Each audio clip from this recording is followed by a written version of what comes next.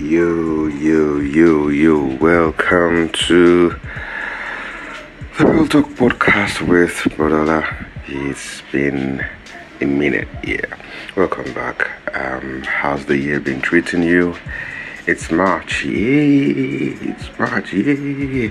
It's actually March, my birth month. Should I say birth? Oh gosh, my birth month, can't wait. Well, how's it been? Right. Anyways, this day I'm gonna be talking about how to deal with hurt, like hurt. Anyway, when people hurt you, don't worry, English should not be the death of us. Oh my goodness.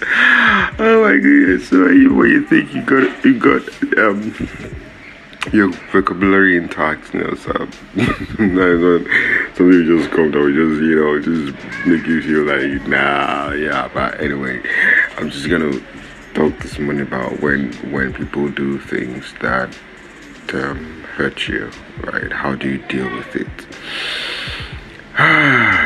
Like, that's so deep, right?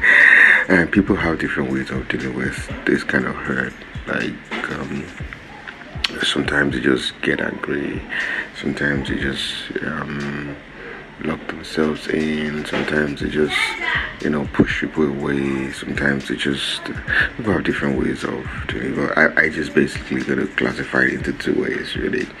Is that, looking at the hurt, is that how you take the hurt and then you weigh it and then you deal with it and then you move on, or you take the hurt, you look at it and then you allow it to get the best of you, right?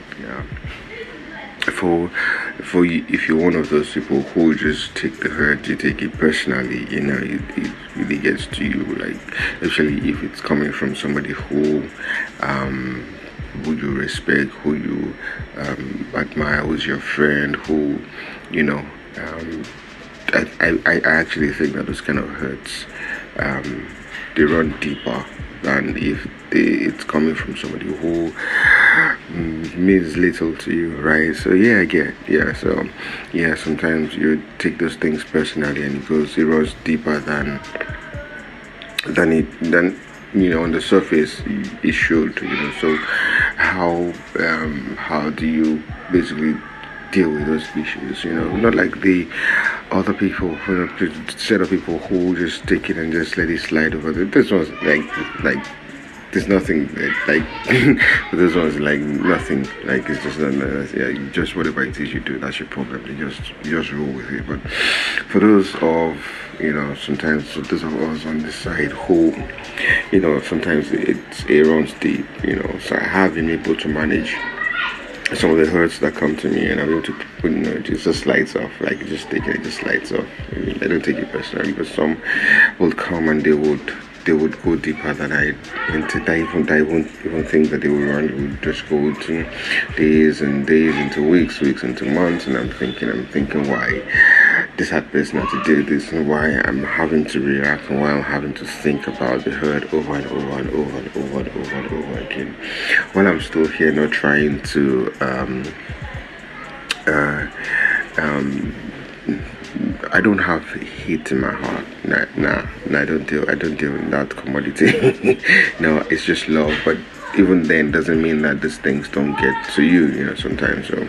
So you're there and then you're thinking, so what do I do? How do I do it? So one of the things that I'm learning to do, I'm still learning to deal with, is to, look at it in terms of what it is the person did as against the person itself. So instead of saying, okay, why did this person do this to me, like blah blah blah blah. I try to see it in terms of what the person said to me, where was it coming from? Is it something that is valid? Is it something that is invalid? Sometimes people say things to you and they think it's valid. After you wait for some time, you realize that it actually has no validity, right? Sometimes, so when it has no validity, I'm thinking, this person really said some hurtful things that were baseless and had no value, had no validity. Why they have to say those stuffs to me? Those stuffs. I think those ones run deeper than the ones that are invalid. When somebody does say some things to you that are invalid, you just like, oh, sorry, when they're invalid, when they have no validity, those ones, they run deeper than stuff that are valid. So if they're valid, then you can easily say to yourself, oh, so maybe I did this, or maybe I did that, maybe I messed up, maybe these things that he said, maybe it was right, without it being insulting to me, right? Even when sometimes insults, sometimes you don't even take it personally. You just look at it and maybe the person's an idiot. If you think you can say things to me that would, if you think you can insult me without, you want to say something to me without, you can say something to me without insulting me, and that's fine. But when it comes with insult, man, I just think in my mind, super, whatever. So those ones that are, not that are valid, you can always take them, look at them objectively, and then figure out how to correct whatever thing that valid thing that is said addresses in your life, But when the things are invalid, how do you deal with them? How do you deal with the fact that this person sees me in this particular light and has said this particular stuff to me, and this thing has no basis? This thing, whatever it is they said, has no validity. How do you deal with that? One of the things that I'm gonna say I am still trying to do, because even though you think that you have a hang of it, you have a hang of not a lot of things to personally get to you personally. Sometimes things will get to you personally because you would just move from somebody who, you think you understood how it is that they say things, and then so goes higher to someone else who maybe whatever it is that they do, maybe they are closer to you, whatever it is that they say, actually gets to you a lot more, so you look at those things. And one of the things that I'm trying to do these days is, rather than allow my heart to go to rot, like allow my heart to just begin to ferment and hate and run and think rubbish about this person, in my mind I still just keep saying, okay, this person is a good person, this person probably didn't mean to say those things, or this person was rash, this person was hurried to say those things, and this person could have done it better. I give excuses for this person, not because I have to give excuses for this person, but because I generally just believe that this person, didn't mean to say what it is they say, and they're too proud or too egoistic or egotistic or whatever it is to say, oh, I'm sorry, I didn't mean to say that, or this I came, and it happens, and sometimes it takes me a while to go back to a place where I'm comfortable or free with that person, because I have to deal with the issues that was left behind. But some people are just not, some things that people say to you are just not worth having issues with some people, right? So they say stuff and then you just hold it, deal with it, and then move on, because you value your relationship with those people, that person, much more than you will look at what it is that is said to you. So these things would always happen, because as long as we're human, sometimes human beings do shitty things, not because human beings are shitty, but because human beings do shitty things. So you take those things that they say, you weigh them objectively, but that's just the each there, that's the it. You just weigh objectively, and then if you find yourself wanting whatever it is that they say, you deal with whatever it is that is said about you. But you find yourself, not wanting, and you haven't done anything to warrant such baseless, insensitive remarks.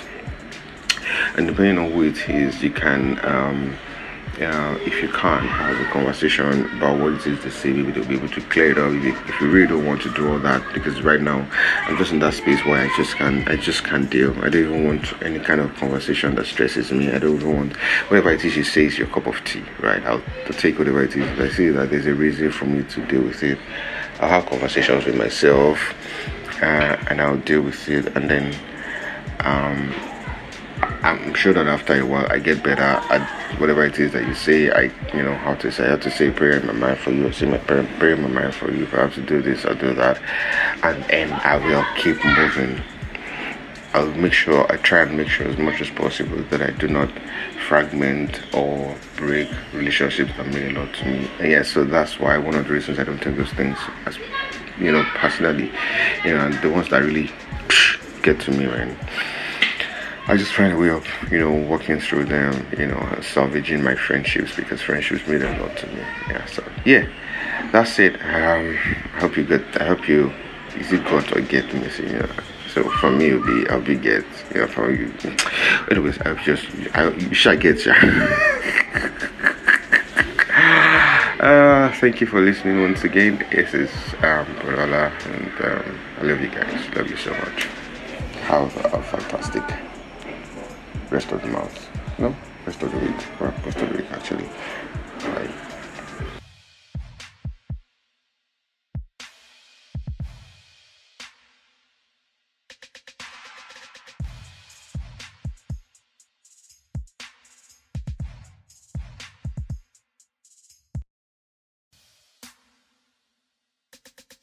Hello, this is, of course, the Real Talk podcast, and I am the regular host, Borola.